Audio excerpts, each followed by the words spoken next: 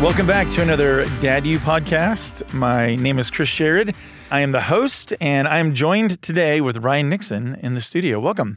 Hello. Glad to have you. Dads, we just want to always remind you, this is intended just to be a source of encouragement and equipping in different ways. And so we'll do different topics each time that hopefully will give you some tools in your tool belt. I always remind dads, hey, listen, 4 things faithful fathers do. They, first of all, passionately love Jesus. Like, that's got to be number 1. Second, you really own the role of disciple maker. That's your job. That's your role that God's given you. Third, you create a word-centered home. And we really base that off of Deuteronomy 6 about God's word is on your heart, and you talk about it in different environments and settings. And then the last one is that you initiate faith conversations. Like, you're the one bringing up stuff, talking to your family about these things. And I love in Deuteronomy 6 where it gives you even just 4 opportunities. It's like, hey, do this when you sit at home, walking on the road, lying down, getting up. Just pick one. So the way I kind of summarize that passage is you love God, you live his word, you lead your family. So, well, we're glad you're here. Ryan, tell us, let's start with your job here at Watermark. Tell us what you do, how long you've been here, all the roles you've had. Great. So I am on the community team and I actually get to shepherd both married community groups and men's community groups. Cool. And I've been on staff for 13 years now. And in those 13 years, started off with the young adult ministry and then jumped into Frontlines, which is our hospitality team, and then was with Reengage, which was a part of our marriage ministry for 8 years of those 13 years. Yeah. And then I was with Region for a little bit, and again, now with community. So fun. And are you from Dallas? I can't remember where you're from. No, I'm from Austin, Texas. Okay. Grew up as a Longhorn, but my wife and I met each other at Texas A&M, whoop, gig 'em. And so we met at A&M and started dating kind of after I graduated, and we've been married now for 17 years. Okay. And kids? We've got kiddos, yes. So we've got 3 kids, Davy, Evie Lee, and little Ryan. And so we're 13, 11, and 8. And so that's kind of 7th grade, 5th grade, 3rd grade. So we're kind of starting to get into the midst of emotions, which is exciting. Yep. So how do you call him Little Ryan or Little Rye? What do you do to distinguish? I'll call him Little Ryan. Okay. So his nickname for us growing up when he was younger was Bubby. Okay. And so I'll still call him Bubby. Yeah. But it was really sweet. Like, he is, out of all of our kids, like, he's a thinker. Yeah. And he can really communicate with kind of what's on his mind, even though he's the youngest. And so I remember him coming up to me, this was probably 3 years ago, and he just goes, "Hey, Dad, I'd really appreciate it if you wouldn't introduce me as Bubby anymore." And I was like, Oh, wow. You got it. They're like, what do you want to be called? And he's Okay. like, Michael Ryan Nixon Jr. I was like, That's okay. funny. How about Little Ryan? He's like, that's good. So I'll introduce him as Little Ryan or Ryan. Yep. Yeah, we named my youngest son same name as me.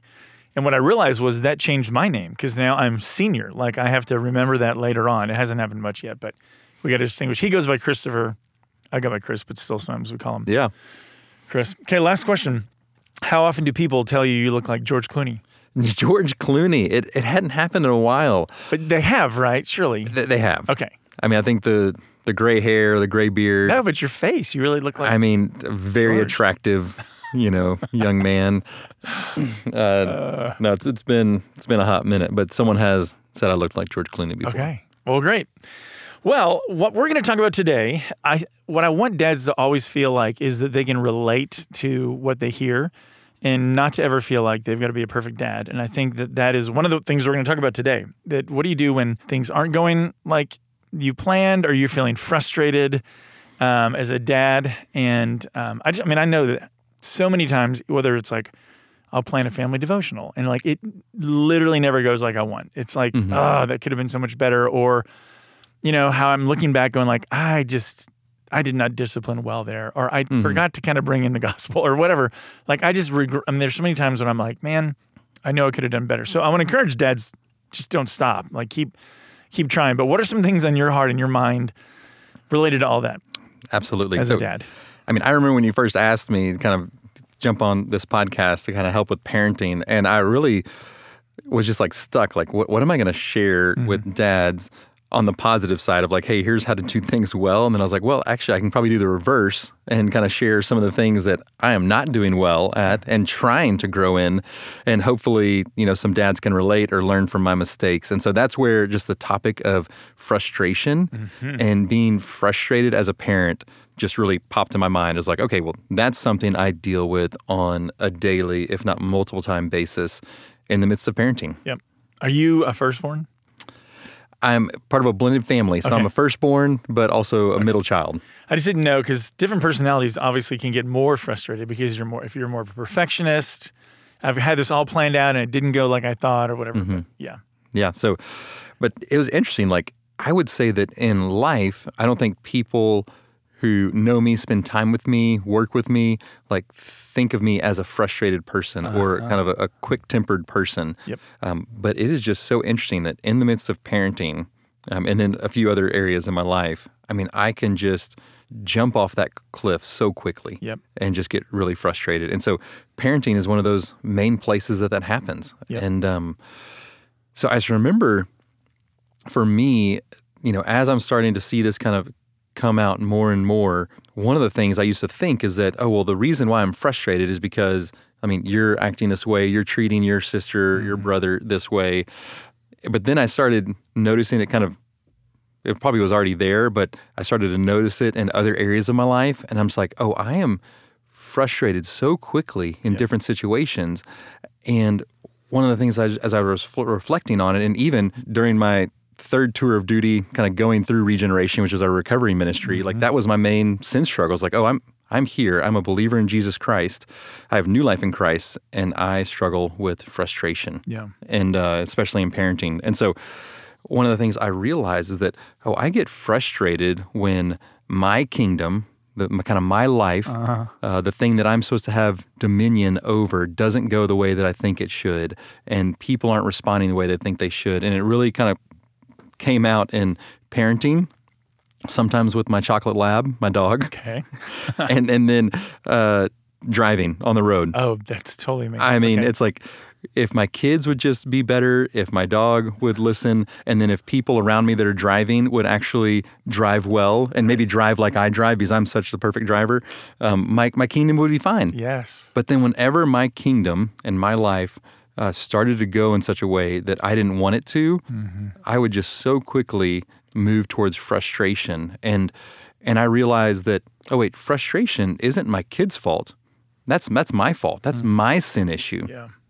And I think the Lord really showed that to me in the midst of marriage ministry, because as I think about the table we're sitting at right now, it's a round table, and the center of the table is that's where you are when life is good, it's sweet, like you're in a rich relationship with the Lord, your circumstances are going smoothly, relationships, family, marriage is good, and the edge of the table is kind of where you jump off into sin. Okay. And so you can always, run really far and make a poor choice and sin against the Lord and sin against other people, but it's always your choice. Now, when kids are getting frustrated with each other, when life is so busy and you feel rushed, maybe you and your spouse are in conflict, circumstances aren't going your way, it seems like you kind of start nudging, that those circumstances kind of nudge you closer and closer to the edge. The circumstances or my kids or drivers on 635 never push me over. Like no one ever pushes anybody over to sin. It's always our choice. But sometimes we might be a little bit closer and it's just easier to jump. Yeah. And so I was just finding myself, just jumping so quickly when it came to being frustrated and responding in frustration to my kids, that as I went back to Regeneration, I was like, I need to do business with this and learn how learn the root causes of this, and then also learn how the Lord wants me to respond in these moments so that I can love my kids well. Yep. I think it's a good reminder too that I actually can control this. Like I have 5 grandkids, and I am really patient with my grandkids because I want them to think of their grandfather as this patient, really nice guy. But then my sons, my 9 and 10-year-old, I can, and there's times in the morning trying to get them going for school. Katie has said, have you ever listened to how your voice sounds in the morning? You sound really frustrated and impatient. Mm-hmm. And I don't think of myself as an impatient person. Yeah. But it's in my mind, it's justified. Like, oh, but they know, but they're trying, if they would just. And so that's like always a good reminder of how I sound to other people. Like I think, or if someone is around me and I didn't realize they were there, and then I'm like, okay, that sounded really bad. And then it's like, well, so what does that mean? Like you're just fake? Yeah. When you're around other people? Like I don't want to be that. Yeah. It's so interesting. So one of the passages of scripture that I thought about just in the midst of being frustrated is Proverbs 15. And so it says, a hot-tempered person stirs up conflict. Or I'd say someone who is easily frustrated. I think like anger, temper, frustration, they're not the same, right. But they're definitely close cousins. Yeah. And so when I'm like that, I'm going to stir up conflict. But the one who is patient calms a quarrel. And so as I think about a lot of times the places that I get frustrated towards my kids when they're not kind of doing what they need to do so that we can go where we need to go. It's when they're in conflict with each other. And it's typically when I want to do something different, like in the evenings, and they're not obeying right away all the way with a joyful heart. Right. And, going to shower, brushing their teeth, saying thank you, Father and Mother, for providing us with this amazing home, and heading to bed. Right. And so I can find myself in those moments when I want my life to look differently. That's where I'll kind of respond in frustration. And, as you talk about the idea of how other people don't see you this way, and I'd say the same is for me, a realization that came to me recently, really was during our small group, kind of community group time, is I am a much better pastor and shepherd for people here at Watermark, and maybe even for a random stranger that comes up, and he could be belligerent and just kind of so mean to me or to other people, and I'll be patient and kind with them. But when I come home and I'm in my kingdom with my kids, I don't have that same patience and long-suffering. Yeah. And I don't think I'm fake here at work. I just think that I am not putting into practice the things that I put into practice in other areas of my life to help me do that. And I probably also think that there's something that ties them to me that they should be responding differently. I can kind of excuse the other person. And so just realizing, okay, in the midst of this frustration, the way that I respond to my kids, I want to be someone who pastors them and shepherds them with gentleness, with patience, with kindness, with seeking to understand, asking questions rather than making statements on what they should or shouldn't have done, and really getting to be with them. And one of the key things I think for me, and I think for all of us, is just margin in time. Either physical time, like that it's actually there, and so there's kind of a buffer from something needing to happen, or just margin that I'm kind of committing into my own life to say, no, this time right here is fully for them, and this isn't my time. Yeah. Because as I think about margin, we have to have margin and slow down, and this goes into other areas of life, but to pay attention to the Lord and to worship the Lord, to pay attention to our own soul and understand what's going on in our emotions and our mind and our heart, and also to pay attention to other people. Yeah. And it's costly. And the sad part of it is that typically, I want my kids to kind of resolve a conflict in 30 seconds to a minute when I'll sit for an hour with grown adults, helping them seek to understand one another. Wow, that's such a good point. And so that's really, like that realization kind of, okay, I want to be an even better pastor and shepherd to my kids than I am to those that I serve here at Watermark, was something that really was a good reminder for me. Yeah, that is so true. And I think what's interesting too is, like I mentioned, I can be patient with so many other people. And it's like with any relationship, like with your wife or your kids, where if your boss were to upset you, for pretty much anyone who wants to keep their job, you don't fly off the handle at your boss. You don't give them the silent treatment. Like you can control yourself and just, you know what I mean? And walk away or like whatever. But it is interesting with your own family and your own kids, so many times you're not, you don't show the same grace or the same self-control that you actually do have. You're just not absolutely using it in the same way. And I wonder if we just kind of give ourselves an excuse of like, well, my wife, she's not going to leave me over this, or my kids, they have to stay around. Yeah. But it is it is forming and shaping them. Yep.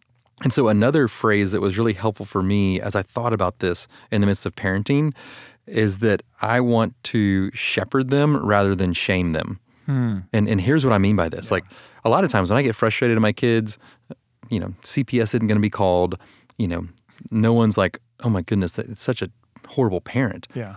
But there is a big difference, when my kids are in conflict with each other, with me stopping and saying, hey, hold on, calm down here. Like be that Proverbs 15:18 person who's patient and calms a quarrel. Yeah. And just says, hey, can y'all help me understand what's going on? Like, let's just power down. Yep. Versus me barging into that room and saying, what are y'all doing? Are you kidding me?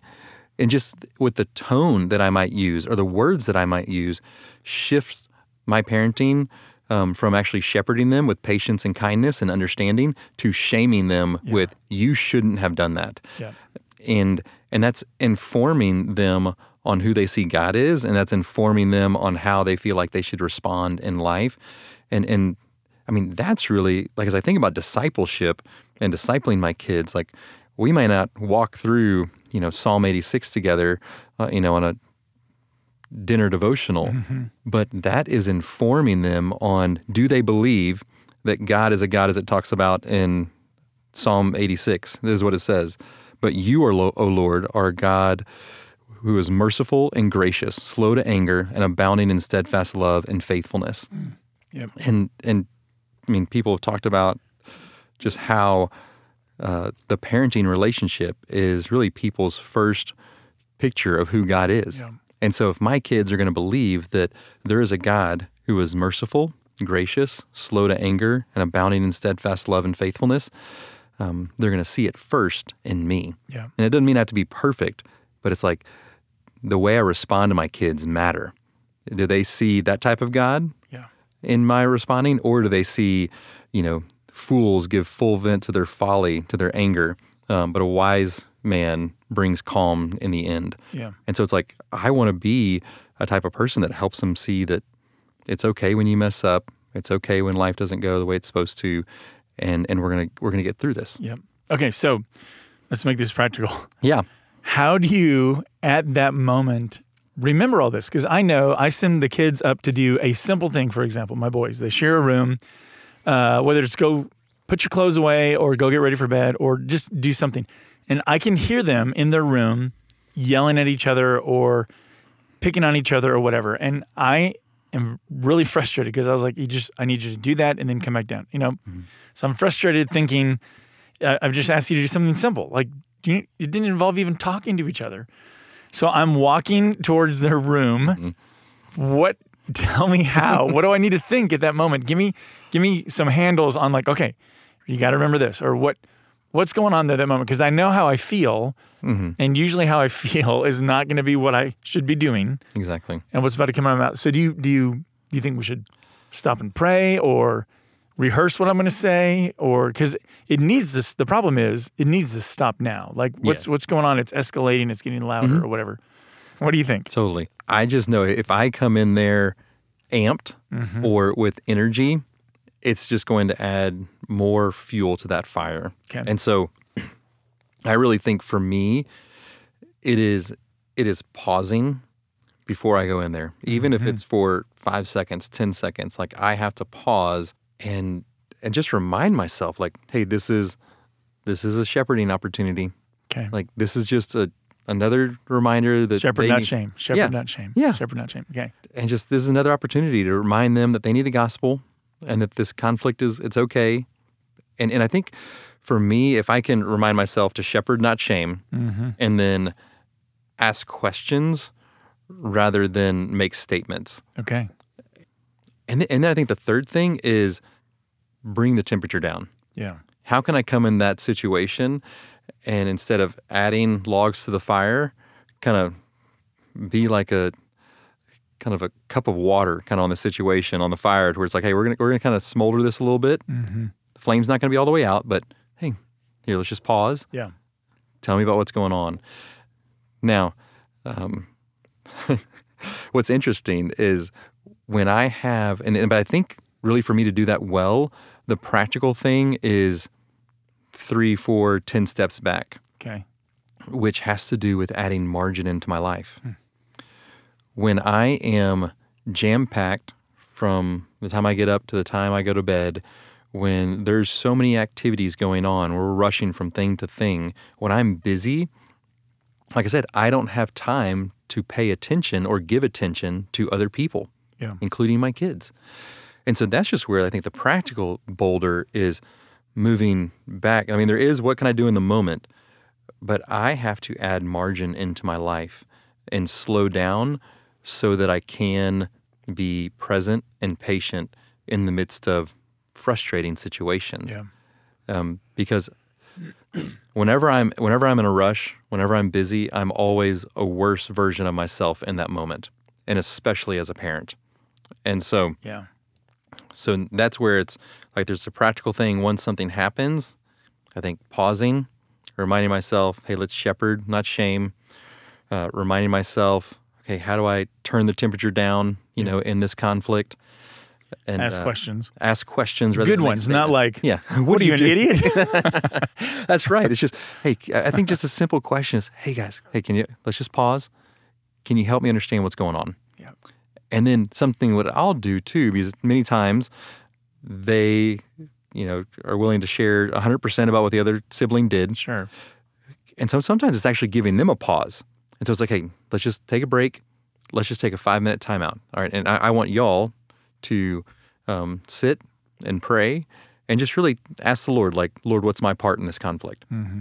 And then we're going to come back and we're going to discuss it. But I want you to start off with what's your part in this conflict. Yeah. I mean, which is Matthew 7. I mean, let's take the log out of our own eye first before we take the speck out of someone else's. And I let them know, like, hey, we'll have a chance to take the speck out if there's something that wasn't mentioned. But at least if we can all pause, and especially me, it just turns the dial down on the conflict and the temperature in the room to where now we can at least listen and hear from one another. But again, to be able to take a pause, you have to have margin. Yep. I think related to that, because we want such a quick fix, I know I'll say things like, can you just not do that? Can you just not, next time, can you please just, and I'm not getting to the root of what happened, and I'm not shepherding them for sure, but it's because I don't have margin that I've made this where we just don't have time for this right now. Like we're trying to, it's like your driving thing that if I don't plan well on how long it's going to take me to go to work, I'm like shocked that I don't have an easy commute. And it's like, why would you think that? Like when has the traffic ever been great? Yeah. But yet you get frustrated, but it's because you made it where you've got to get there in a hurry. And so now you don't have patience because you're thinking, I got to get somewhere. But it's like, well, if you planned a little better, give yourself a little more time, then you wouldn't be so, anxious about this. So I think even holding on loosely to your schedule in the evening, like what's the evening schedule going to look like? Yes. I need to be thinking like, okay, so I need to plan for probably some conflict resolution that we're going to have to deal with. Because in my brain, I would love, again, I think like, well, let's just not plan on that. But that's not being realistic because it's just not. Absolutely. Yeah. That's a great other practical thing. It's just anticipate that it's going to be like that. Anticipate that,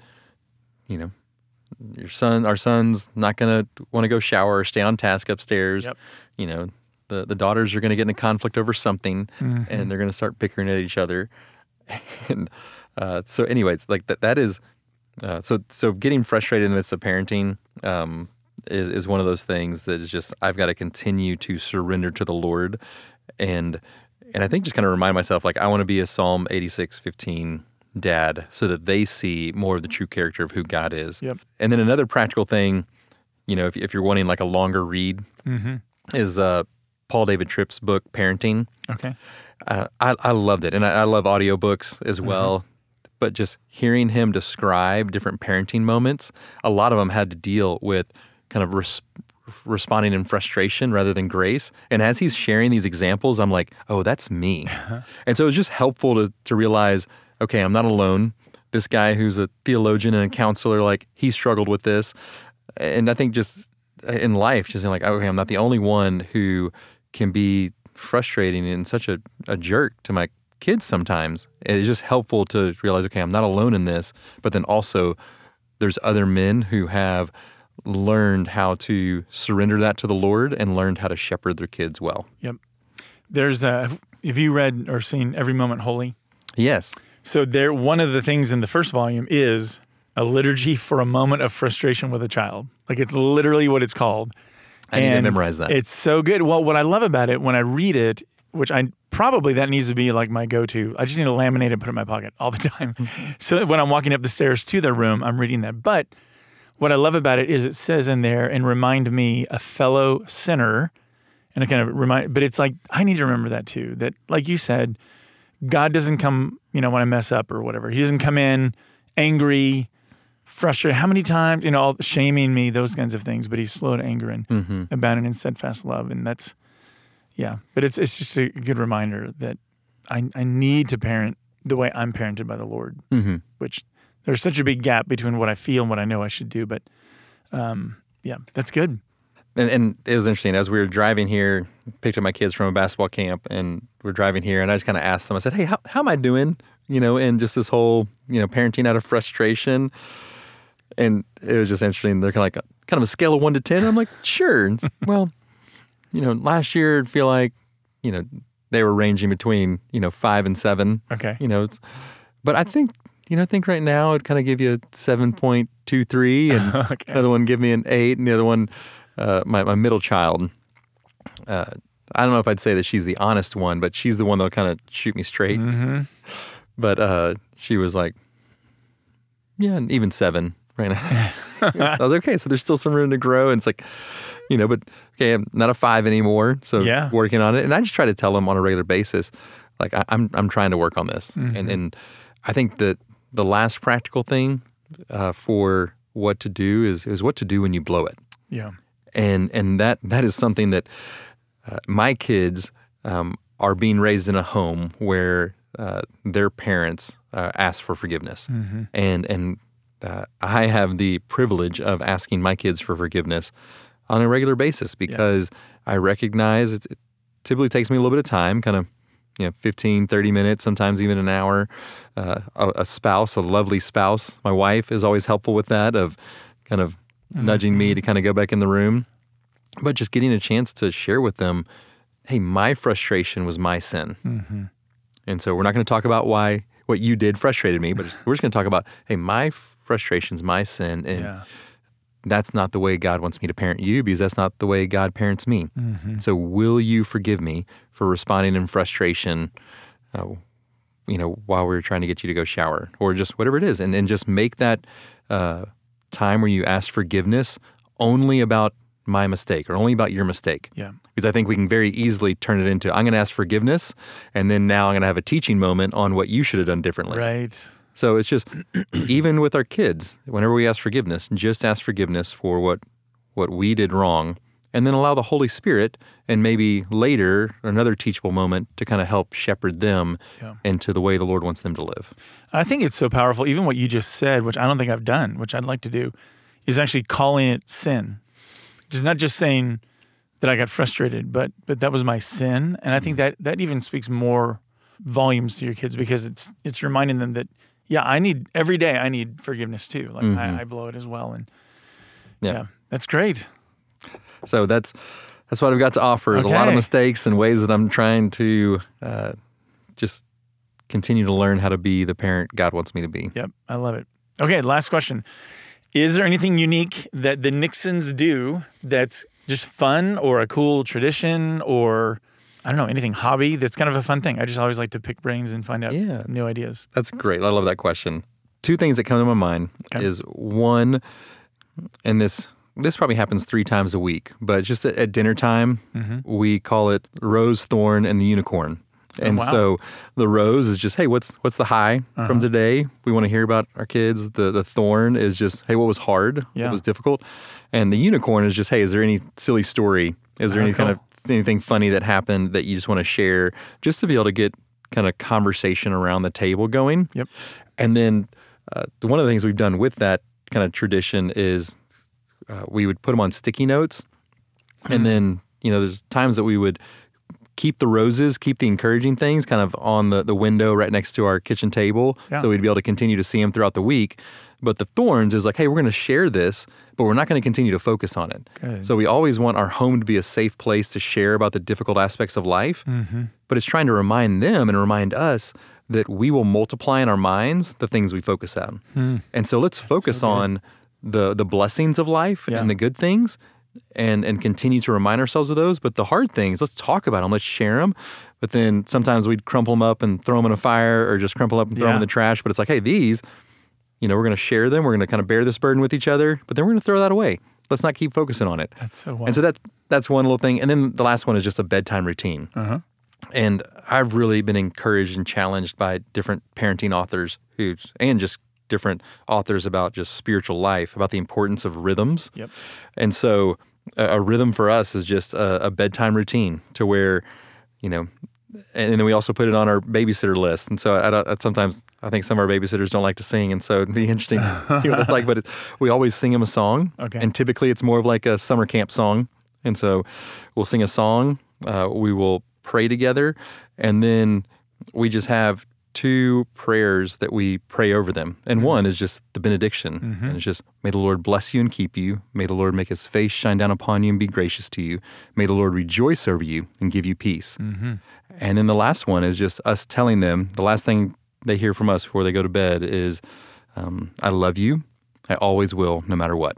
Wow. And just trying to, and those are things I'd say for, at least 5 years now, maybe more, that rhythm of bedtime has been something that we've done, and I hope it's something we continue to do, or that our kids allow us to do, even as they go into high school and get older. Yep, I love it. That's really good. There's so many things I know that I have done that I've probably just forgotten that I heard from other people doing. Like that's such a great idea. One of my I don't know when it started when we were reading the book I Love You to the Moon and Back, but that's something my 19-year-old daughter and I still will say things, or even just I took her out to Waffles the other night, and after I dropped her off back at her apartment, she went inside and I just said, make it in safe or whatever, and then she said, thanks, or Waffles, I love you, and then I just did the whatever the first letter I love you to the moon and back is, I-L-Y, whatever. But she knew what I meant, and it was just kind of a cool thing that you don't realize makes an impact on them when they're younger. Yes, absolutely. Until later they're like saying that back to you, or you hear them. What I've been really blessed by is hearing my son Rylan sing to my grandson the song that I sing to him all the time. They hear them singing it together, and just to go, man, that's so beautiful. I love it. That's great. Awesome. Well, Ryan, thanks so much. Love to be in here. This is great. Dads, we hope you've been encouraged, and I know I am, and I'm challenged and reminded that, man, we just need God's grace, and we're so thankful that he offers it. So, dads, make sure you're loving God, living his word, and leading your family, and we'll talk to you next time.